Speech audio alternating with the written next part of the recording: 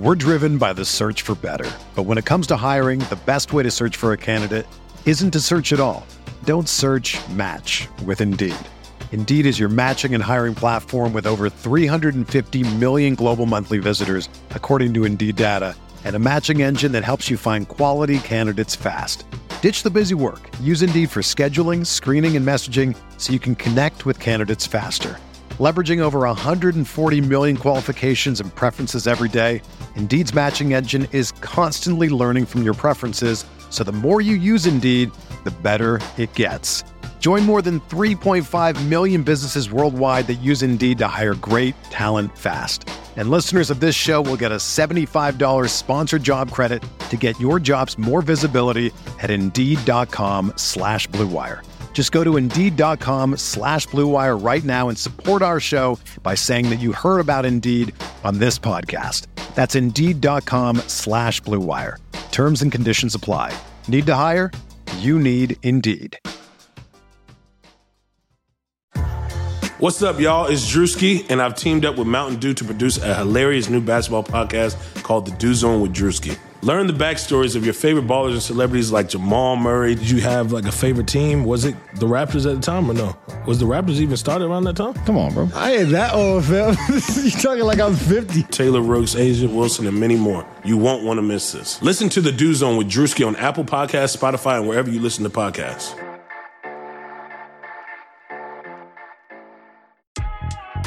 I'm Chiney Ogwumike. I'm Lisa Leslie, and we're very excited to tell you about our new podcast with Blue Wire, Front and Center. Lisa and I are breaking down what's going on in our lives, in the world, and keeping it 100. We're also learning from amazing guests as well, like Emmanuel Acho. People that show love to me, I forever got their back. Vivica A. Fox. If the foundation isn't right, then the rest of it's going to go wrong from there. And more. Subscribe to Front and Center today. What do you think about the Laker team now? You follow the box scores of the games every day? Just the Lakers. You're kidding. That is really a compliment. I was pleased to see you smile at the top of our show because once the game starts, you have a game face. You don't smile much out there.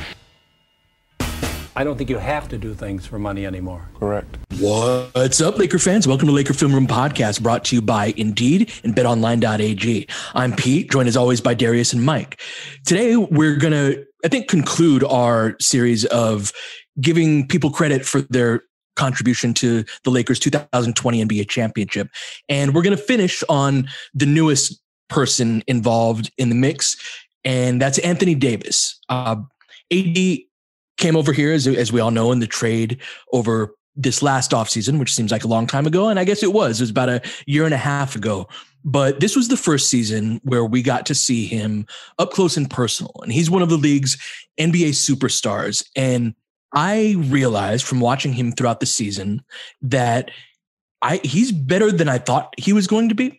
And watching a player on a day-to-day basis really fills in a lot of those gaps. And like everyone knew AD was a superstar, but so many of the details of his game really came to light this season. So I want to start there, Mike. You're a guy, you watch more general NBA than I have in the past. You've got us, we were doing the Wednesday pods on general NBA, and I'm beefing my tape watching of other teams up for that. But you have a really good expansive knowledge around the league. So I think you probably had a better feel for who AD was as a player than I did in terms of the specifics of his game. But from seeing him up close this season, what stood out to you that maybe you didn't entirely see or give more nuance to from seeing him on that day-to-day basis? Oh, what's happening, guys? It's been such a glorious weekend. And talking to you guys to finish things off, just puts me in a warm place. And talking about Anthony Davis on the basketball court will just continue that positive flow. So if there's one thing that was a little bit surprising to me, and especially in the postseason, was just how supremely wet the jump shot was. The defense was so obvious, I thought, in the past, and he showed that throughout the season. His post moves, the fact that he can score inside, the fact that he's great at getting to the free throw line. Even the three-point shot had started to develop some, so you knew that he could hit it. But the ease with which he's able to, kind of rock you off the dribble and rise up from mid-range to hit fadeaways, to hit pull-ups, all types of shots. And this is illustrated. Just go to NBA.com/stats and bring up his splits from shooting and look in the playoffs. And it's like, I don't care if you take less than 5 feet, 80.5%, 15 to 19 feet, 57.7%, which is an insane number, 30 for 52, especially for like that type of stuff. You can keep going to different spots, but that was the thing that to me makes him absolutely impossible, Darius, for an opponent. So he's a ridiculous shot maker in general. As we've talked about before, I live in the Bay Area, and I saw his first playoff appearance where he played against the Warriors, right? And the Pelicans went down, I think, maybe 4-1. They might have even gotten swept. But AD was getting 30 points a night, being defended a lot by like Draymond Green, right? And they were throwing big bodies at him.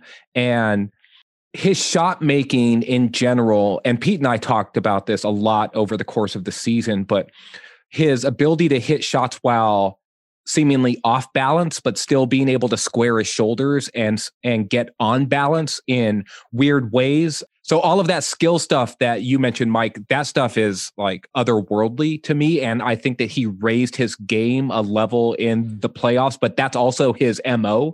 He hasn't had a chance to do that a lot because this was only, I think, his third postseason appearance this year when he went with the Lakers. But all of the skill combination stuff that he uses in order to get to different spots on the floor. And then even when it seems like he's bottled up some, his high release point or his long arms still allow him to get shots off in a way that is similar to a guard in a lot of ways, which I think speaks to his history, right, Pete? Yeah, that's something to put it in broad terms, I began this season thinking of Anthony Davis as a big man, and I ended it thinking of him as a big wing. And a lot of that comes from those combination of skills that you were talking about, Darius. It can only come from work in the gym, right? He's one of those guys that's supremely gifted from just a raw talent standpoint, but those step backs, like if you're on the page that I thought you were on, Mike, if you scroll down a bit, it will separate by the types of shots that guys will make, and you can filter it for regular season or playoffs. I believe he was like 14 of 22 on step back jumpers in the playoffs.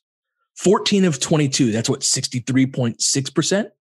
That's wild, right? Like the ability to hit those types of shots. I think you got to go to splits if you're looking for it, right? You're right. 14 for 22 step back. Yeah. And so and if you scroll through that, the different shot types, if you look at the more difficult ones, a lot of them, he's 50%. He was a 50% mid-range guy throughout the playoffs. And I want to illustrate your point for those listening, I'm just going to list off a couple of these. Okay. Please. Just for fun. Okay. Love this. So alley-oop dunk shot, cutting finger roll layup, driving dunk, driving finger roll, driving floating bank shot, driving reverse layup shot, floating jump shot, finger roll layup shot, jump bank shot, pull up jump shot, running alley-oop layup shot, step back jump shot, tip dunk shot, turnaround fadeaway baseline or bank shot, turnaround bank hook shot, turnaround fadeaway shot. Like there's a lot of stuff in that bag is the point. It's a very big bag. It's very spacious. Yes. That's Santa's bag. Dog. That's right. And that's right. Yes, he's got a Santa's bag. Exactly. And as you said as well, Darius, is that he can do all of that, and then he can get to a vertical plane where nobody else can bother it, right? Like that's his great bailout, right? Like there's nobody that can smother him in a way that like a 6'7" wing Anthony Davis can swallow up that kind of guy, but nobody can do that to him. He reminds me of just the way he shot the jumper this round. It was almost Dirk-like in a way, the way that he was hitting shots from the mid-range. Right now, I'm talking about more like shot type, more so than like how he got in to those types of shots, right? Because he did much more off the dribble work, and Dirk was much more of a triple threat guy, like that jab step guy or a post up and then dip the shoulder and then fade off of you type. And AD was dribbling in to those moves. The shot that will always stick with me throughout this playoff run was when he was up against Whiteside.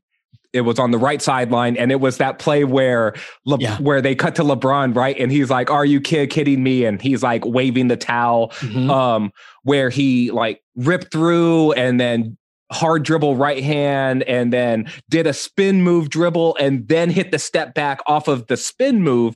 And it's like, that's a ridiculous combination of moves. Like that's a 2K move where you're like, oh, joystick this way. All right, X button. All right. And then joystick back. And then it's like, Darius, that's a Kobe move, man.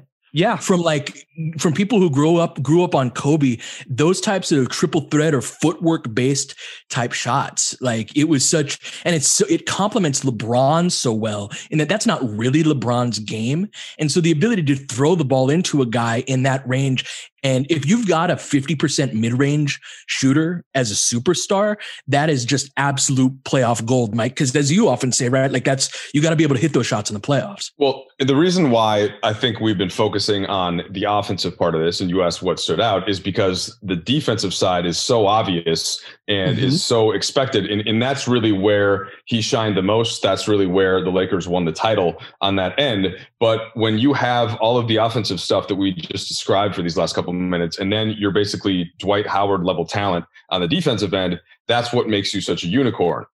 That's what makes him such a ridiculous combination. And as you guys were talking about the fact that there isn't really a matchup for him, I was thinking one matchup that I would love to see in a neutral site is him against LeBron.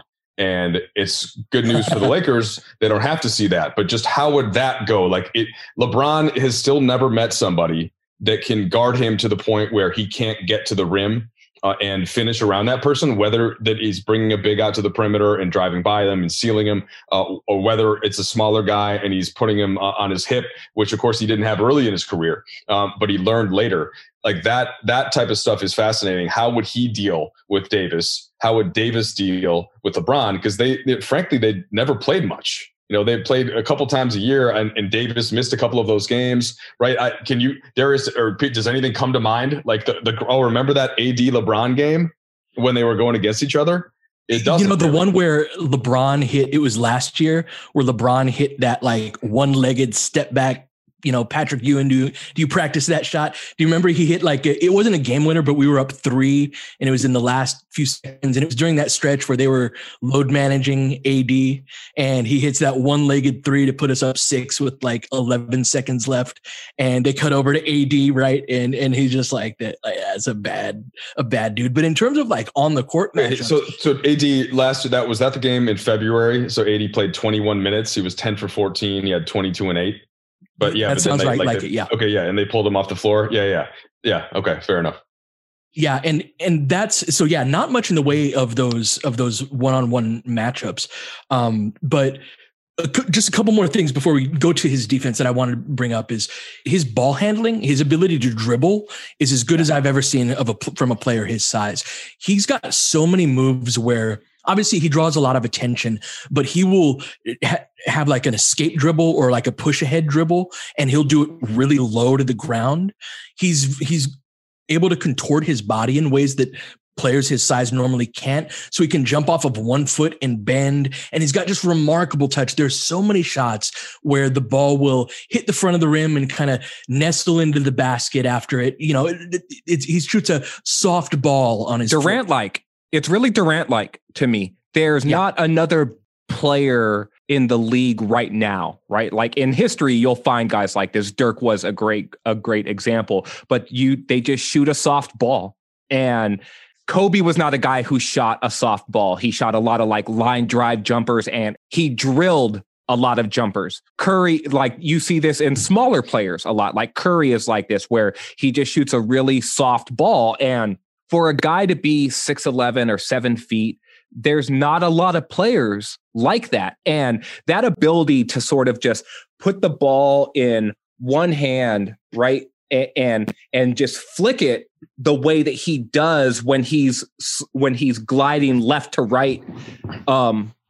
It's just an incredible, like he's just an incredibly skilled player. And then to think that he's like that wide shouldered and still brings a physicality to his game as well. So there's that dunk that he had against, I think it was against the Jazz early this year, where he was isolated on the left wing and then he drove left, spun back middle to lose his man. And then Ed Davis came to challenge him. And he just dunked all over Ed Davis in a way where it was just a ridiculous show of force at the basket. And it's just super rare to have a player who can play with that much force on the interior the way that AD can, while also bringing such a skill game to the perimeter and the mid-range especially, right? And so AD is not I'm going to shake you and shoot a pull-up three the way that Durant is. That's not his game. He is not a pure wing like that, right? But he is a big man who brings like 80% wing skill, right? Where it's just like, okay, when he's at the top of his game, that's why he is like, oh, well, AD has 45 and 20, right? And not all of that is on dunks. It's like half of those are on mid-range jumpers where he is stepping back or he's spinning off of a guy or he's jab stepping a guy off and then just elevating, right? And so just an unbelievable player. And to speak to Mike's point about like what surprised you, it was how he just continued to get better and better over the course of the year.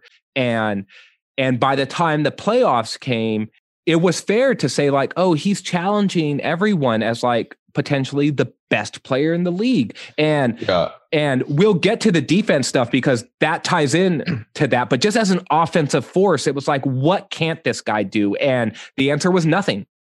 So two things to speak to that point. And one, you referenced this a bit earlier, but he was a point guard growing up, and then he had the crazy growth spurt. So that right there tells you something about why he has the skills that he has at that height, which things are a little bit different today with the way the game has changed. I would imagine when you're coaching kids and all the big men, right, want to learn how to handle. That wasn't the way when we were growing up. Now, 80's, significantly younger than us, but like still, if he were as big as he was as a percentage to his peers, he wouldn't have had that, and like he wouldn't have had that kind of training and that kind of skill set that he grew up playing in the park in Chicago with.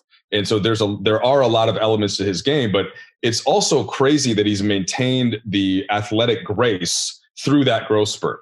Because a lot of times when you have that growth spurt, it's going to take something away from your fluidity. And that clearly never happened to Davis. And now the second thing to me that's interesting offensively about him is his shot selection.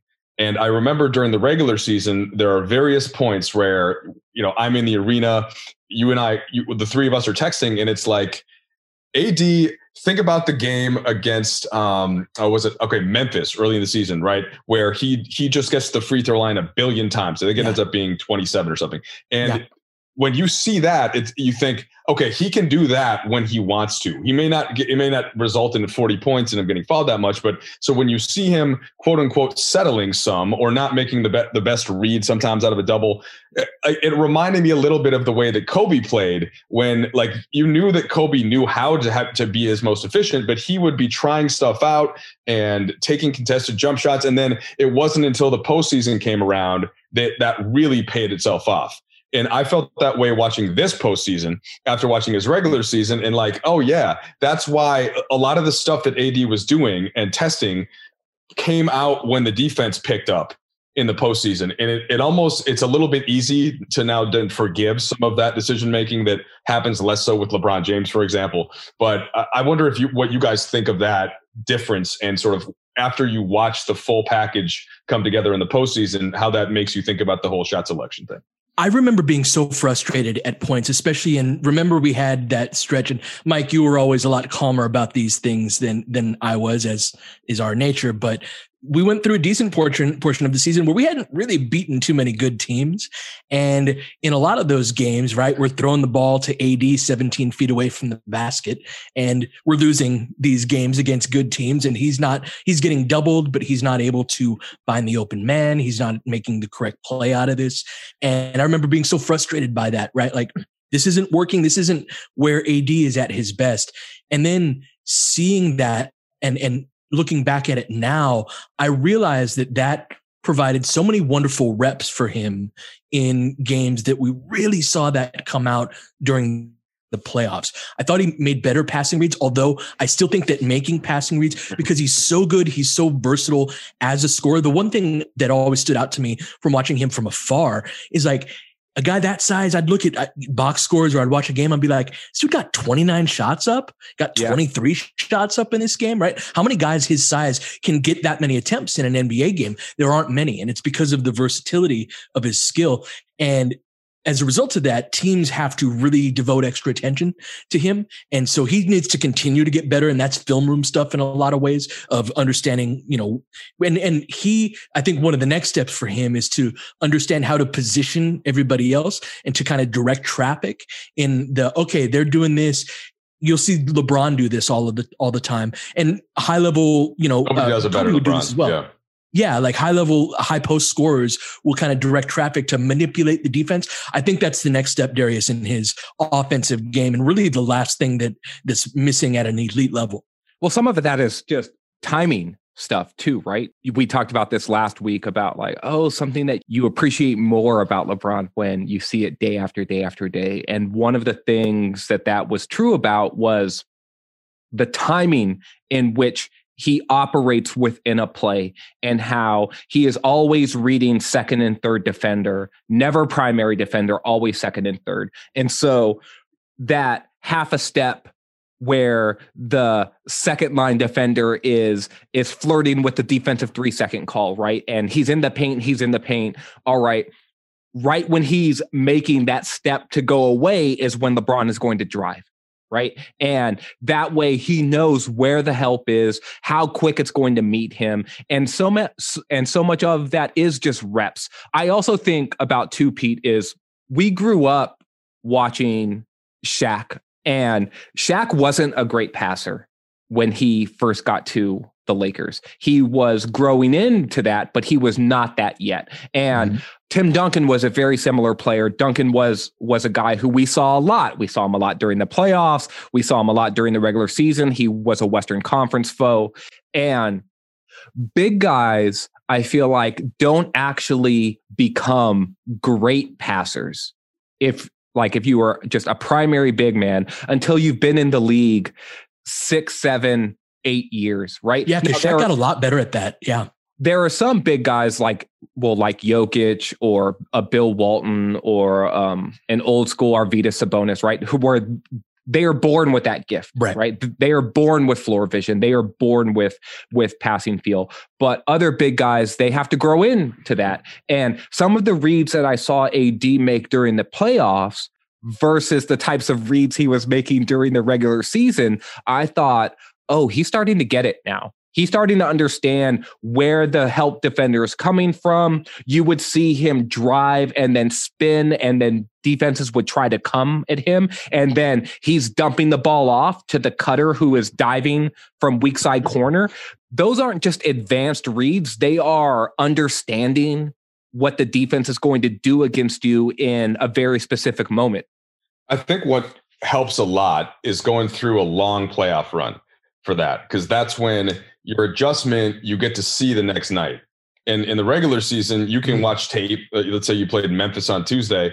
You watch tape. Okay, this is what I did wrong in that game. I didn't make these kind of reads. And then you played Dallas on Friday, and it's playing a totally completely different thing. And so that it's hard to build on that and really lock it into your brain. That's why it's just playoff defense is better than regular season defense. And that's especially when you're in the film room watching with LeBron and Rondo and Vogel and company, and those guys are pulling every little detail out of every little play. And it's just natural for somebody like AD for that stuff to sink into him game 1 to game 2. And then all of a sudden by game 4, game 5, he can start to do that stuff himself more. And then you get to the second round, right? And it just increases exponentially. And why do we, aside from LeBron and his basketball IQ and all that, he also, the fact that he's just played 260 plus playoff games, that's also part of how he's now seen it all. And there is not an adjustment that you can really throw. And I think that's the part where, remember guys, like AD's played a tiny, tiny fraction of games compared to LeBron James, even though he's 27, because he wasn't making these deep finals runs, right? So that's the spot where I think he does really have a lot of room still. No, Mike, look, 21 playoff games this season. That's like 3 times as many games as he had played from a playoff perspective to this point in his entire career. He had played 13 games total in the playoffs before this one. And in his playoff career stats, by the way, 27, 10, 2-2 with 3 assists, basically. I think he's like the 3rd highest scorer in playoff history. Yeah. Right? That's played at least 20 games. Jordan's 1. And then who's 2? I think it's Iverson. Okay, playoff average. Okay. Yeah. Makes sense. And so the sky's the limit. He's somebody that tape work, that experience, that point that Darius was making about big guys really settling into their passing as time goes on. Anthony Davis is only 27 years old, and he's someone whose skill set is so polished that it's evident that he is a gym rat, right? He's somebody who's worked on a lot of the technical aspects of the game in a way that not every supremely talented player does, especially once they get to the NBA, once they get their second contract and make a ton of money, right? He's somebody that has continued to work on his game. He was supposed to be the generation. So we've talked about this a lot, Pete, like the generational player, right? And not every draft produces that generational player, but we've seen a handful of those over our careers, right? LeBron was one, Shaq was one, Tim Duncan was one, Anthony Davis was one, right? He was one of those guys where coming into the draft, he was one of the most hyped prospects of all time. And from the minute he was draft eligible, it was the idea that he could be the best power forward ever, right? Like that was his ceiling as a draft prospect. And so now to see him make this type of playoff run, shoot the ball this well, play the level of defense that he played, it's unbelievable to see it all come together and see him in some ways just scratch the surface of what he can be, but also show that he's on that trajectory of what everyone thought he could be as a freshman coming out of Kentucky. Jared Dudley made a really interesting point, and I'm trying to remember when it was. It was at some point during the playoffs, and we had him on for a live chat. And he said that AD, some of his favorite AD moments were young AD, his rookie year, his second year, when he didn't have any plays really called for him yet. And he was just this insane, bouncy, like putbacks, duck-ins, screen roll dives. And it just, if you just think about his level of athleticism, right, to do all that stuff and then play defense, and he's blocking everything. Same thing if you watch some of his like NCAA tournament stuff.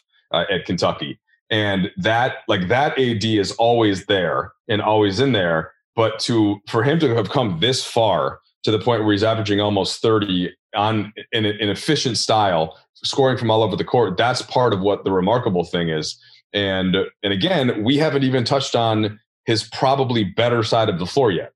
And we're going to take a quick break and do that. Mike said something there that I really want to hit on and emphasize on, because Anthony Davis is really the only guy in the NBA that fits this description at this level. So let's take a quick break. When we come back, we'll talk about that. Even though sports had a break, your business didn't. You have to keep moving, and that makes hiring more important than ever. Indeed is here to help.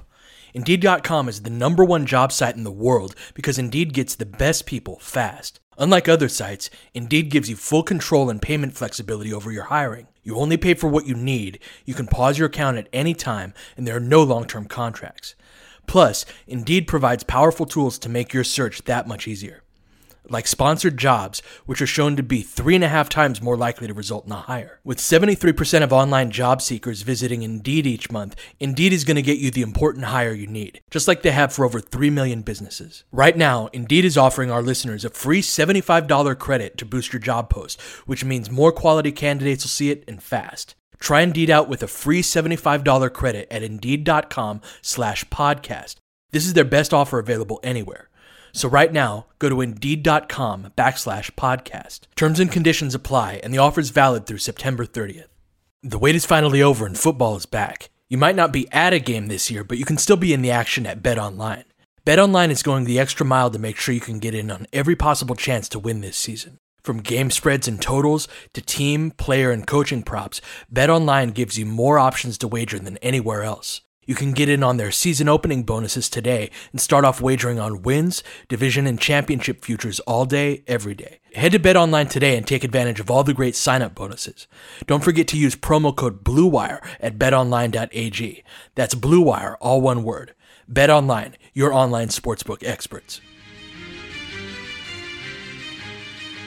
So you mentioned that his athleticism, his activity, his motor is always on.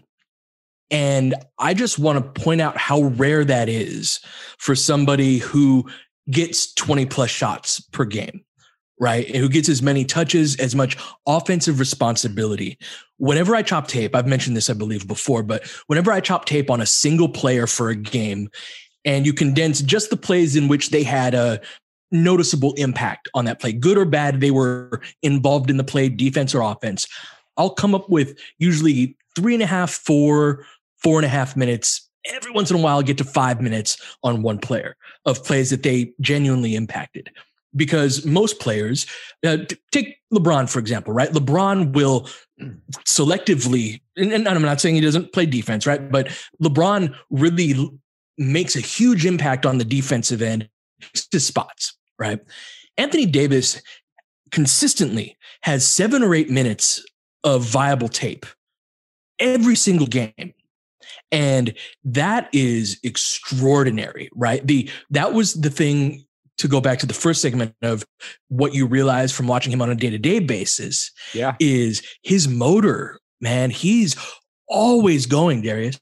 This was the point I was going to make, but we didn't talk defense, right? Because, and I'm glad that you brought it up now, because if there was a thing that surprised me, so to speak, from watching him game to game, it's how involved he is. It's how active he is. It's how hard he plays, right? And so, look, how many times this year did you see AD sprint back in defensive transition and tip a long pass away, right? Or steal a pass, or get back and block a shot in transition, or just run hard. Even his rim runs on offense, I forgot to point out, he's got some of the best hands I've ever seen too on offense. Forgot to bring that up. But yeah, that running hard, whether it's defense or offense. And look, 7-footers don't like to run that way. They just don't. Mm-hmm. A lot of them aren't gifted enough to do it in general. And not as many players as big as him are as light on their feet as he is, which I think shows up on both ends of the floor, but really shows up defensively because he's a 3-level defender, right? Can switch on the guards, will protect the paint, can show at the point of attack, and then can play in like a quasi drop coverage to really control the mid-range. There's not a lot of guys who move like him in general, but to be able to move like that and have short area quickness, but also just be like, you know, look, I'm getting to this spot. It doesn't matter. I'm going to run through it. Like, in some ways, it reminds you of like, he'd probably be the prize pupil of like a football coach who always are preaching like play through the whistle, like run hard, play hard, right? Like that is the ethos of that sport. And that's what Anthony Davis is doing so many times. And people who do not watch him every game might not get the fact that on a random Tuesday in January, it's the same as what it was on opening night against the Clippers, on what it was on a big Saturday matinee game against the Bucks, as it is against whatever top tier team that you're throwing out there. It's going to be the same too against the Timberwolves, where he's just like, oh yeah, guess what? Karl Anthony Towns, not your night tonight. Yeah. And here's 50 on the other end. Yeah, like I'm going to eat your lunch on both sides of the floor. Why? Because who knows why? You went to Kentucky and you were supposed to be the next me, but guess what? You're not. So I'm just going to do it to you, right? Like who knows what's in his mind, but that's what he's doing night after night after night. And it's incredible to watch it. Well, I want to see if you guys, if your brains go to the same place here. And I'm springing it on you. I have not prompted you on this at all, but historical comps. There's one player to me that I think of in like different style, super different personality, but similar in a lot more ways than I think people have probably made this comp. But is there a historical player? Just throw out one. You get one guess each. And this isn't right. This is just to see if it's the same one as I had. Do you have a historical comp? I'd say David Robinson. Okay, good one. Darius? David Robinson's a good one. That is a good one. In his own way, he reminds me of Jabbar. So go ahead, Darius. No, please. No, just say why it reminds you, and then I'll give you what my comp was. Like just body type, and there's a certain like toughness that comes from even though he was skinny, there was like a toughness that he played with, but was often called like a perimeter guy, and he's sort of soft. He's shooting this like graceful shot, right? And this is a tangent here, but there's this YouTube clip, and I'll try to find it and post it to my feed again. But it's one of those feeds where it's floor level camera work of Kareem, and he's just posting up and shooting skyhooks time after time after time. But the way that it's shot is you see all the like fighting for position and all the little elbows and the way that he sits in his post stance in order to like establish position. And you realize how hard he's working before he makes a catch.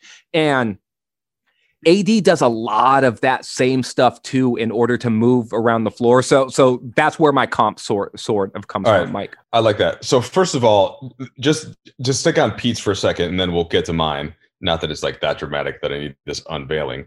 So Robinson, age 26 season, had these are his stats. All right. 37 minutes, 23.2 points on 55% from the field. And this is his third year in the NBA, by the way. Of course, he had naval service when he was age 22 and 23.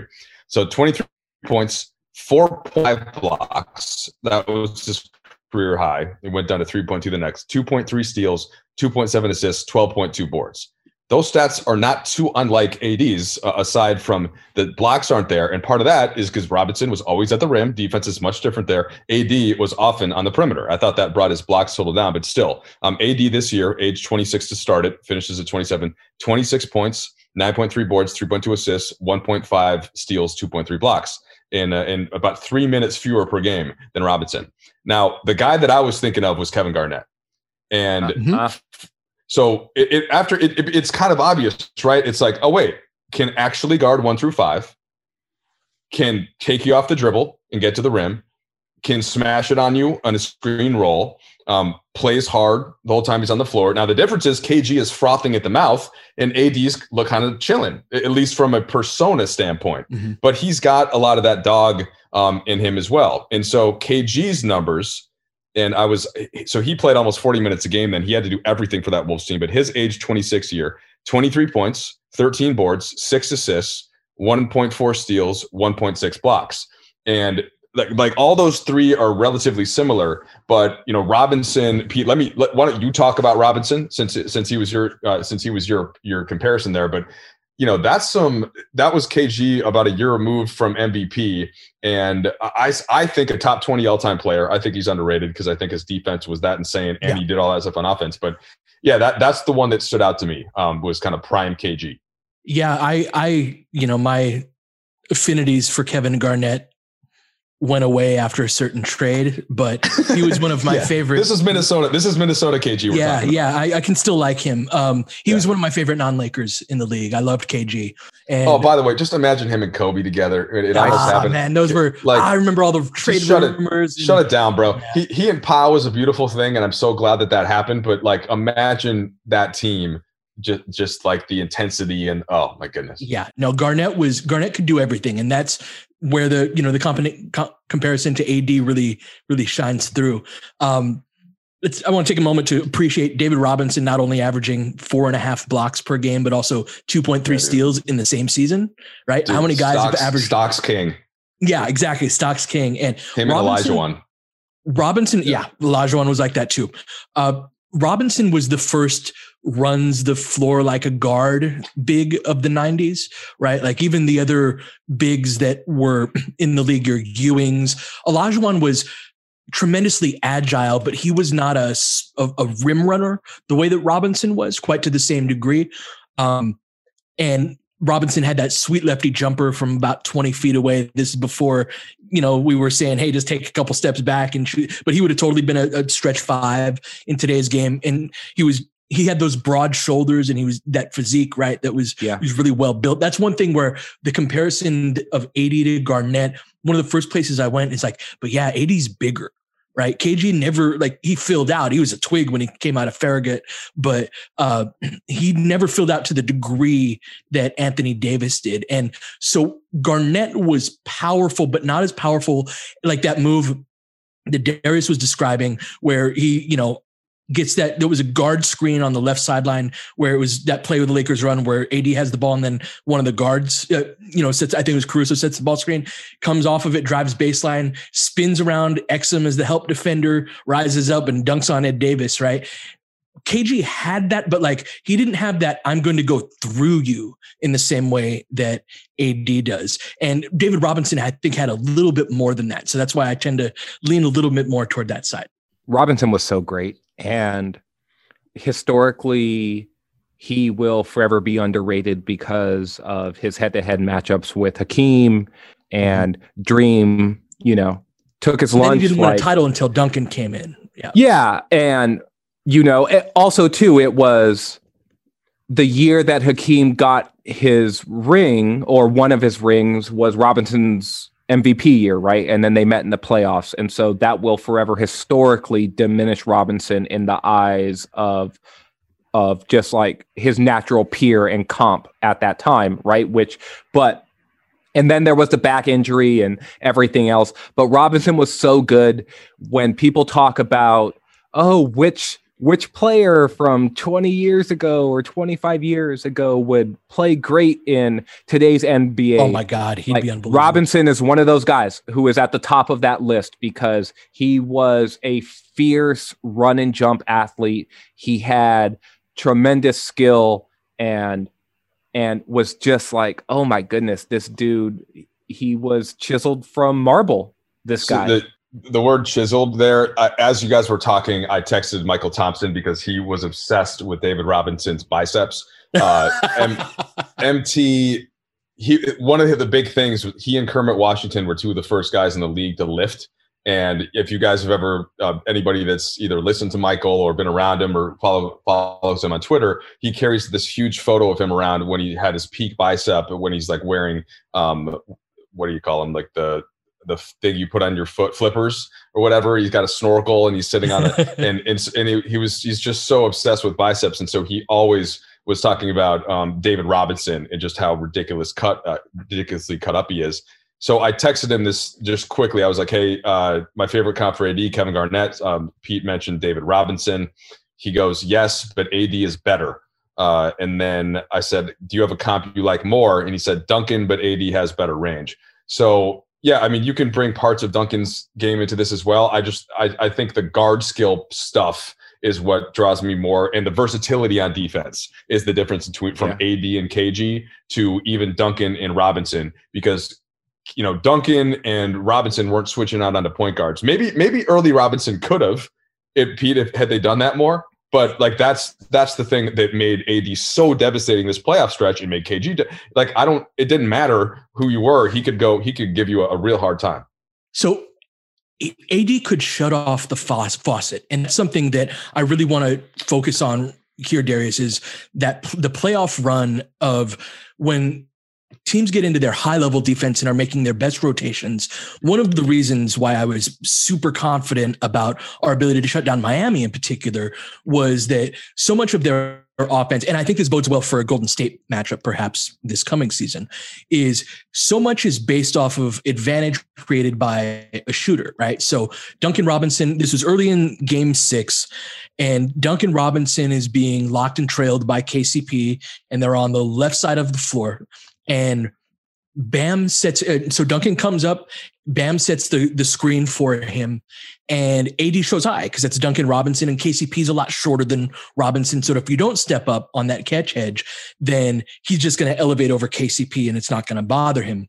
So AD comes up, steps up, gets a hand up, and immediately the passing read is to Bam, right? That's how basketball works. You take one thing away, you're giving up something else. AD is one of the only players in the NBA who can take away both things. And it's in part because he can get lazy with this sometimes or get lax with it sometimes.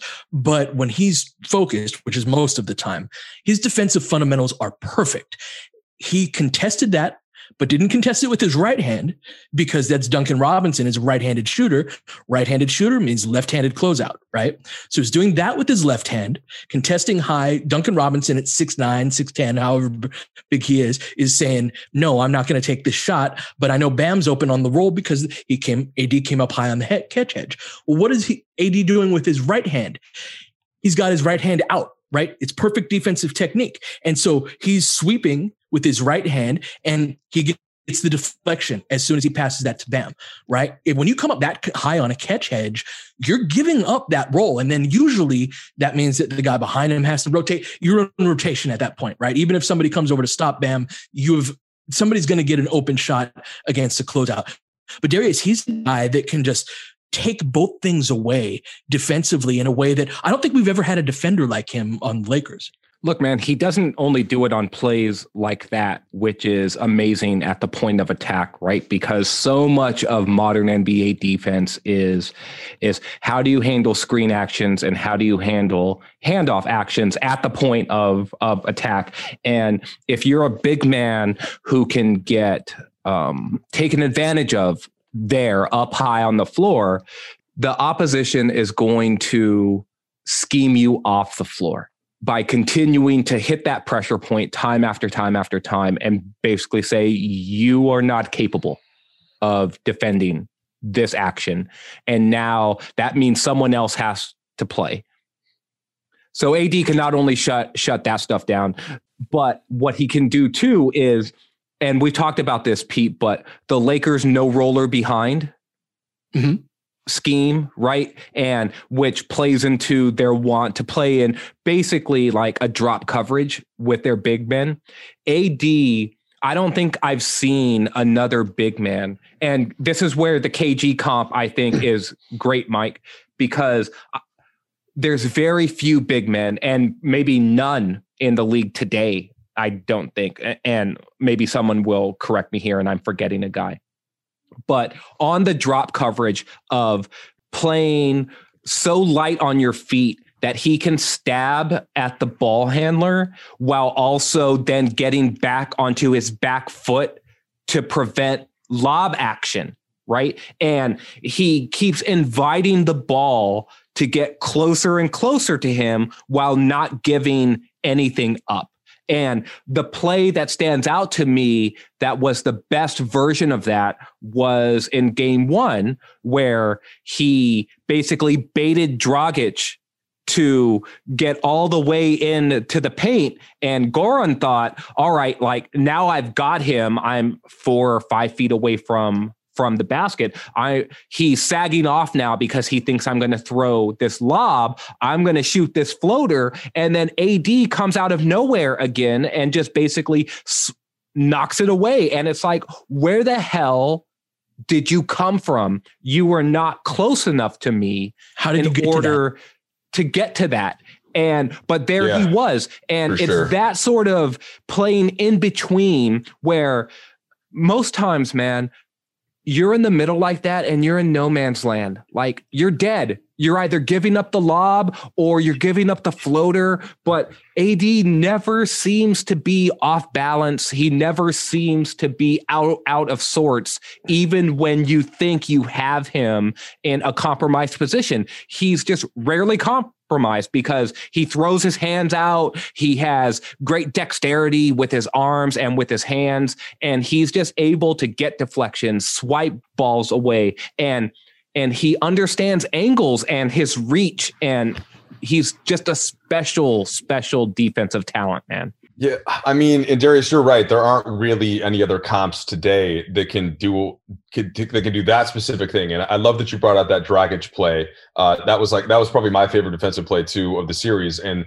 you saw then how Kendrick Nunn, when he started to play more later in the series, like in Game 6, was like, bruh, like what do I do with this guy? Do with this cat? This sucks. This is not cool. I mean, I get like Serge Ibaka, I guess, has had some moments like that, but he's not quite as long as AD and doesn't, and certainly isn't anywhere near the complete player. I mean, yeah, like a couple Mitchell Robinson possessions here and there with that kind of freakish length, but it's not. It's nobody that can do it consistently. And just to touch back on the quick little text combo I was having with Michael Thompson. It's the lateral quickness that separates AD and KG from the rest of the more typical bigs, right? They can, and that's the element that lets him get out on the perimeter. And you could throw Giannis, I suppose, in some of this. It's a little different, but somebody that also is that long, and that's that lateral movement which he can employ in so many different areas of the court. But we think about it most sort of from 3-point line to the rim. And like, I remember you guys on your pod, one of your pods early in the season, and you guys both talking about that fact that it's just insane how when you're watching the film, when you see how he gets to the 3-point line and to the rim and back and forth, and it's just such a sudden movement, or he can cut across the lane. It's beautiful to watch on that side. That lateral quickness speaks to a broader point that I think is really core to both ends of the court. One of the things I loved about the 2015 Warriors is their style of play began to emerge that I realized early in the season. I remember telling some friends of mine, I was a 49er fan at the time, so a lot of my buddies were Warriors fans. And I was like, most teams can get 2 or 3 attacks on the basket in that 24 seconds. And this team's getting 6 or 7 of them because it's like, oh, that's Clay coming off of an off-ball screen. And then that's Draymond rolling to the rim off of the short roll. And so there's, at some point, the defense is going to make a mistake. And that's one of the brilliant parts of their offense. And Miami plays a similar style of play too, where you got to make 3, 4, 5. You got to take away all of those attacks. That same premise is true on the defensive end as well. And Anthony Davis makes so many attacks on the offense, most of which don't work in terms of getting a steal or deflection from that perspective, but it does. It increases the frequency of that. And he also does a tremendous job, Darius, of dissuading guys from doing the thing that they want to do, right? Yes, because he shows you.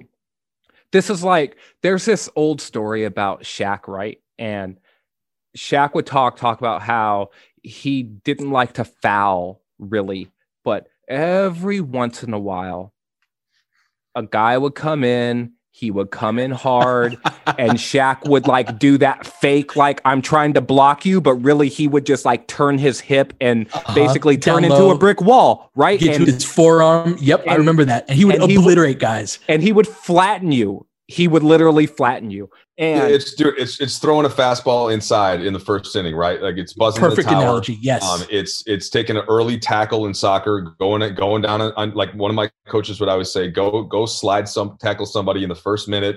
Like that's it, Darius. It's to impact them mentally, right? For Shaq for the rest of the game. Exactly. And so AD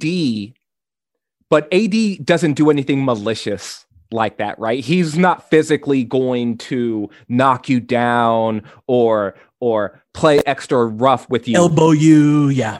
There's none of that. Bron doesn't really either much other than like pack Westbrook in round 2. That seemed to be something he was enjoying doing. LeBron will like truck you though, right? Like he will run over something. There is a I mean defensively, defensively. For sure.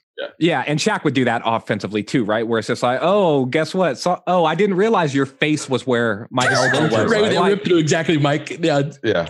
Little didn't realize that. Like it's the drop step, but like the drop step with. I'm not a huge wrestling guy, but what, like, is there a people's elbow? Is that a wrestling thing? Is that You're talking to the wrong guy? Okay. I don't know, but I'm not, again, I feel like there's something with the Rock or some kind of elbow, some people's thing, whatever. It is. I believe it's the people's elbow. Yes. But I think that's a dropping, but yes. I'll Google that while Darius talks. Sounds good. But what AD does though, is over the course of a game, he gets to places and challenges shots that you do not expect him to. And over the course of a game, and then in the playoffs, I think it's even more important because over the course of a series, you see it enough where it's like, oh no, I really can't try that this time. This guy's lurking. And it's that idea that we've talked about a lot, Pete, where it's like you start to see ghosts. You start to hear footsteps.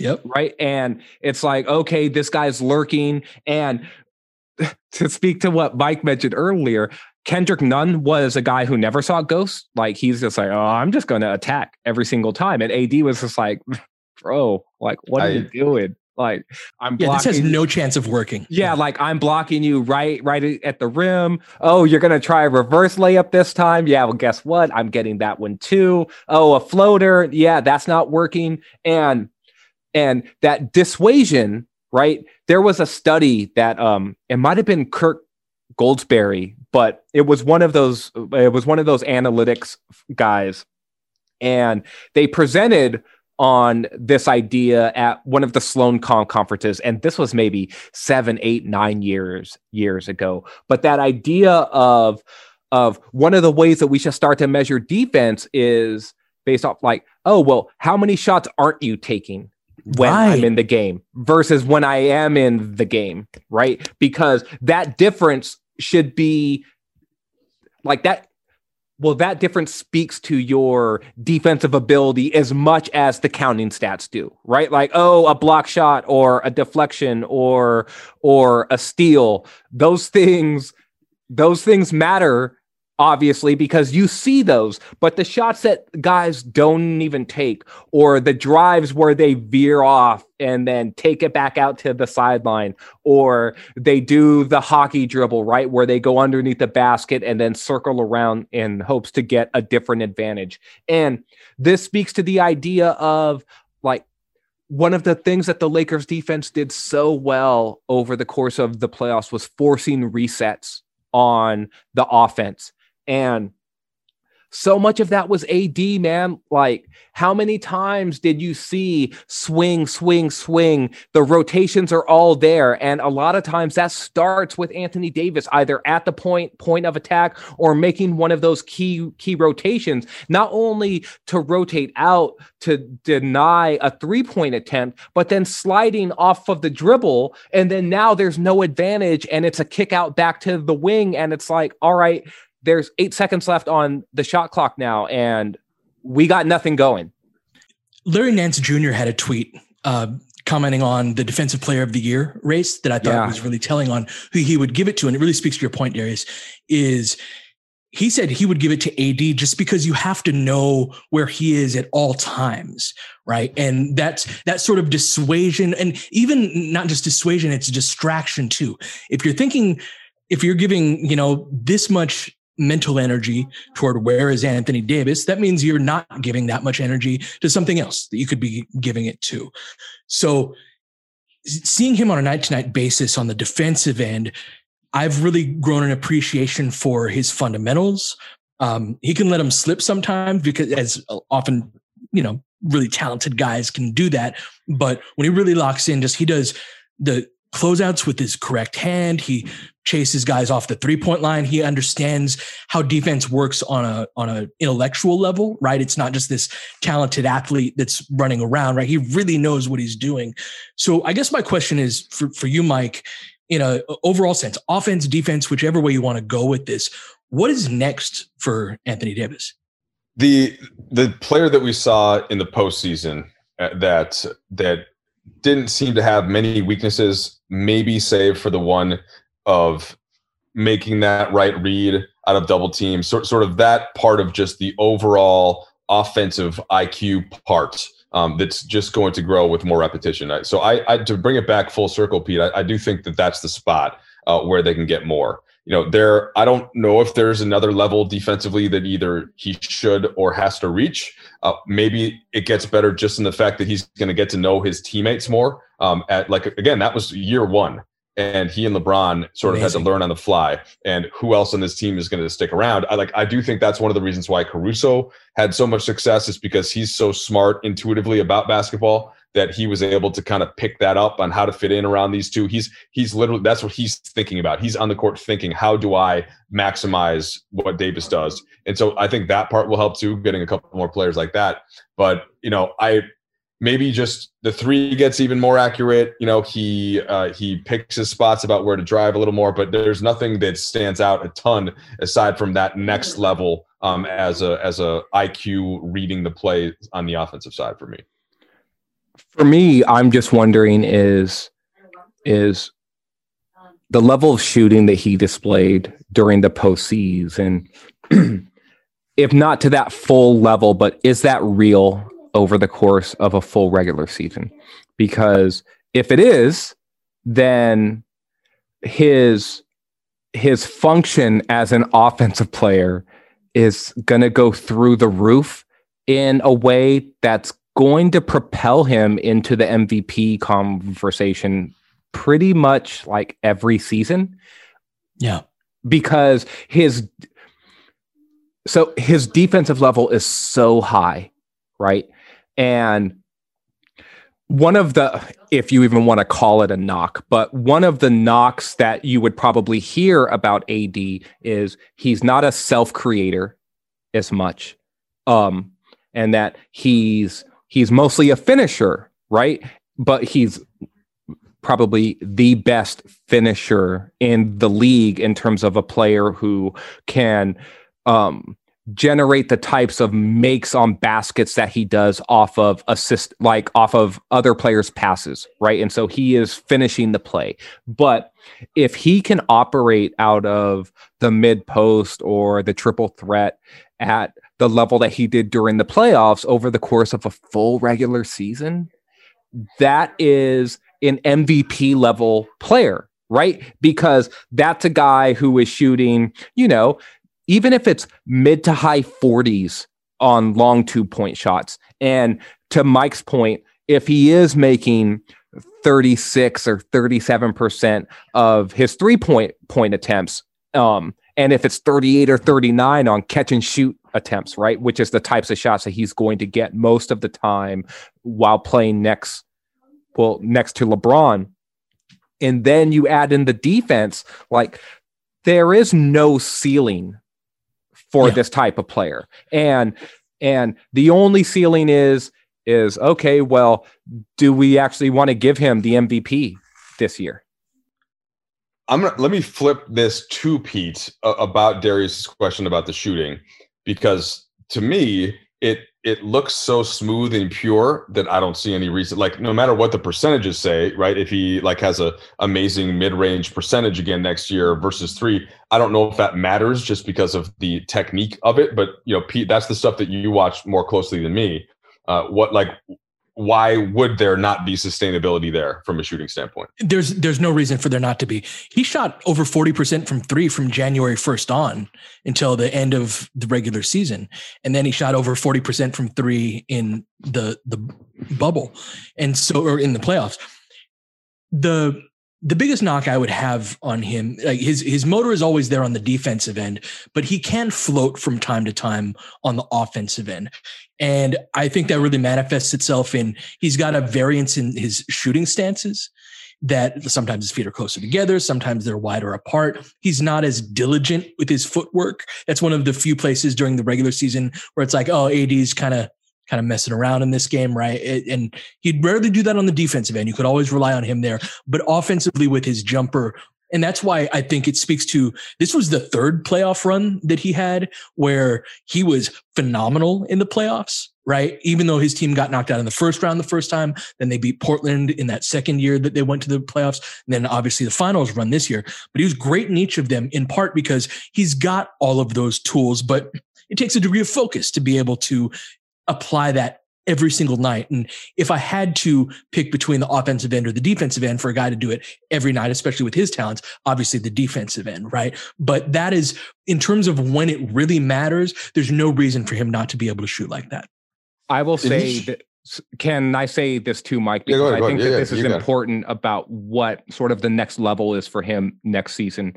Is this year, his on-off splits were not very strong, and it was because of like some underperformance of the Lakers, I think particularly offensively when LeBron was on the bench. And that script totally flipped during the postseason.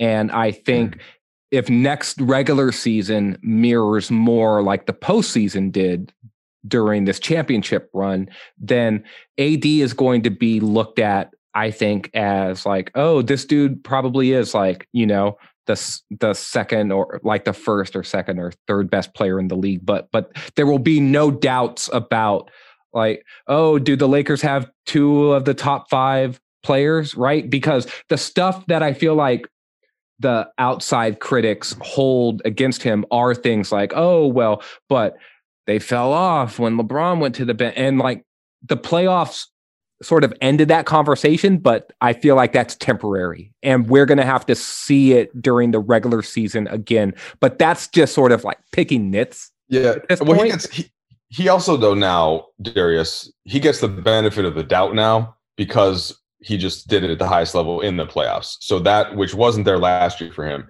But as you were saying that, what was annoying me, not from what you said at all, but the reason he didn't win Defensive Player of the Year is because of those minutes with the second unit.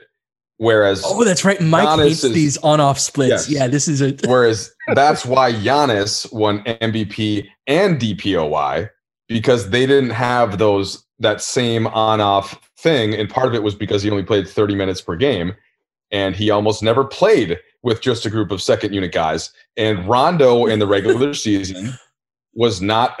Look, I know I'm going to get a tweet from Harrison now about this, right? Like about this rant and this, so I'm going to keep this short. But that part of it was not AD didn't just become a different or a poor defender because the on-off numbers for him with the second unit. It was really much more about the offense getting stagnant and then them going down the other end and scoring. So that just pisses me off. That's like the real reason why everybody cited, oh, nope. Look at the net rating on defense. You can't argue with it. I'm like, well, I can explain it in 10 seconds if you want, but nobody's going to do that. So it is what it is. And he got second. And maybe to its tiny degree, that helped them to find a little extra motivation to win the title. But I don't even buy that either because it wasn't like this was my Game 7 Portland Series 2000. That was my Kobe lob to Trudell as Shaq. For him to go on his Giannis rant. He didn't even get into I love Giannis. Play the Knicks 8 times a year. Yeah, no. I was surprised. He held that in reserve. Bro, if next year, if they do the geographical matchups more, and we haven't seen what they're going to do with the schedule yet, and the Bucks play, the Hornets 5 times and the Knicks 5 times, and the Lakers instead have to play the Clippers 5 times, and that's going to start that whole thing again. And I just be prepared for many a rant as the regular season goes on. So to your point that it was more on the offensive end, that to me is the last bastion for AD, is to know how the 5-on-5 works more. We talked a lot about the passing reads, but this goes beyond that, right? Like, what are the plays against their particular defense that they're running, right? To be less reliant upon a ball handler, because he's a ball handler in and of himself. And one thing I'd like to see more of is we ran a lot of side ball screens for him, and it was out of a lot of ATOs at timeouts.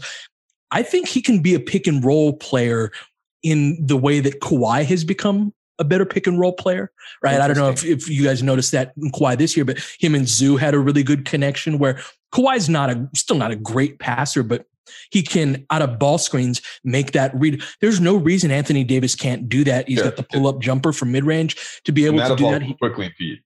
For Kawhi, like that wasn't even 2-3 years ago, like that wasn't there as much, and that was the knock on him.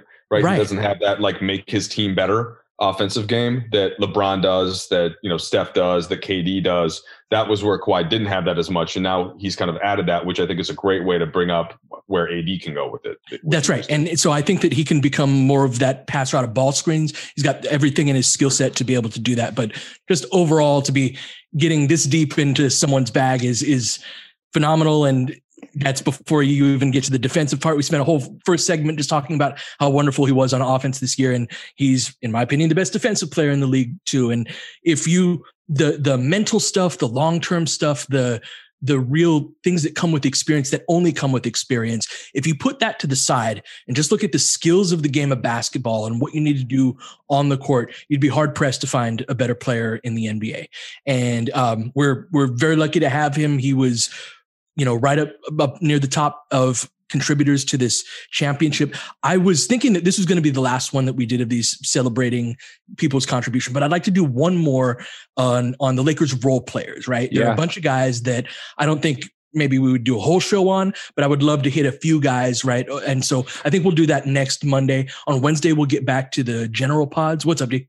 No. I'm with you there, man. Like, look, the Lakers do not win without Dwight Howard. They do not win without Alex Caruso. They do not win without Rajon Rondo, without KCP, without Danny Green. And then you get Morris and all these guys, man. Like the beauty about this Lakers team was that it was a true team effort. You hear it, like I've now listened to podcasts from Danny Green and Alex Caruso and Jared Dudley, and all of these guys have talked on and on about what it meant to all of them, right?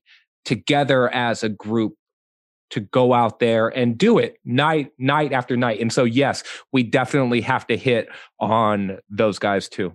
So we'll definitely do that for next Monday's show. On Wednesday, we'll get back. You sure you don't want to do just a Caruso pod? Oh. I'm just kidding. Don't tempt me. We'll toss it around. We'll think about it. We could. But that'll be for next Monday if we do. And we'll have a general NBA pod on Wednesday. But until then, you've been listening to Laker Film Room Podcast. We'll catch you guys next time. Baines has got it in low to McHale. McHale wants to turn. He's double teamed. Just pass out in front. Broken up by Worthy. Tip to Magic. Worthy dies on his belly. Magic scores. There's Magic. Got it. Magic fires. It's good. They will. Lakers win the game. The Lakers win the game. Rebound of Lonnie. 3 seconds left. Van Exel to win it. It's on the way. Good. Kobe Bryant, 48 points, 16 rebounds. Shaq with his 8th block shot that ties an NBA Finals record. A lot of Laker fans sticking around for this. You're seeing something that's very rare indeed. A Laker to get MVP chance in Boston. Of all places. Are you kidding me? Kobe, hard to believe. Are you kidding me? Unreal. Are you kidding me? Lakers looking to push. Bryant spinning in the lane. Back for Gasol. Pretty pass. And it's back to a 3-point game. Kobe Bryant picked up by Bell. There's the move. 2, 1. Miss it. Unbelievable. For the victory. It's over. Shot clock now to 5. Bryant. Yes. And then with a little tap to Alvin Gentry. Add insult to injury, Kobe. I mean, what a shot. I mean, you can't defend that. Are you kidding me? 2.1 seconds remaining. Denver a foul to give. Jokic trying to disrupt Rondo. He puts it in. Here's Davis, 4-3 in the win. Oh, it's good!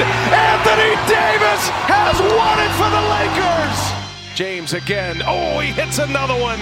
LeBron James putting together a closing quarter against the Nuggets. This historic 2020 NBA championship belongs to the Los Angeles Lakers. The Lakers conquer the bubble, and banner number 17 will soon hang in the rafters.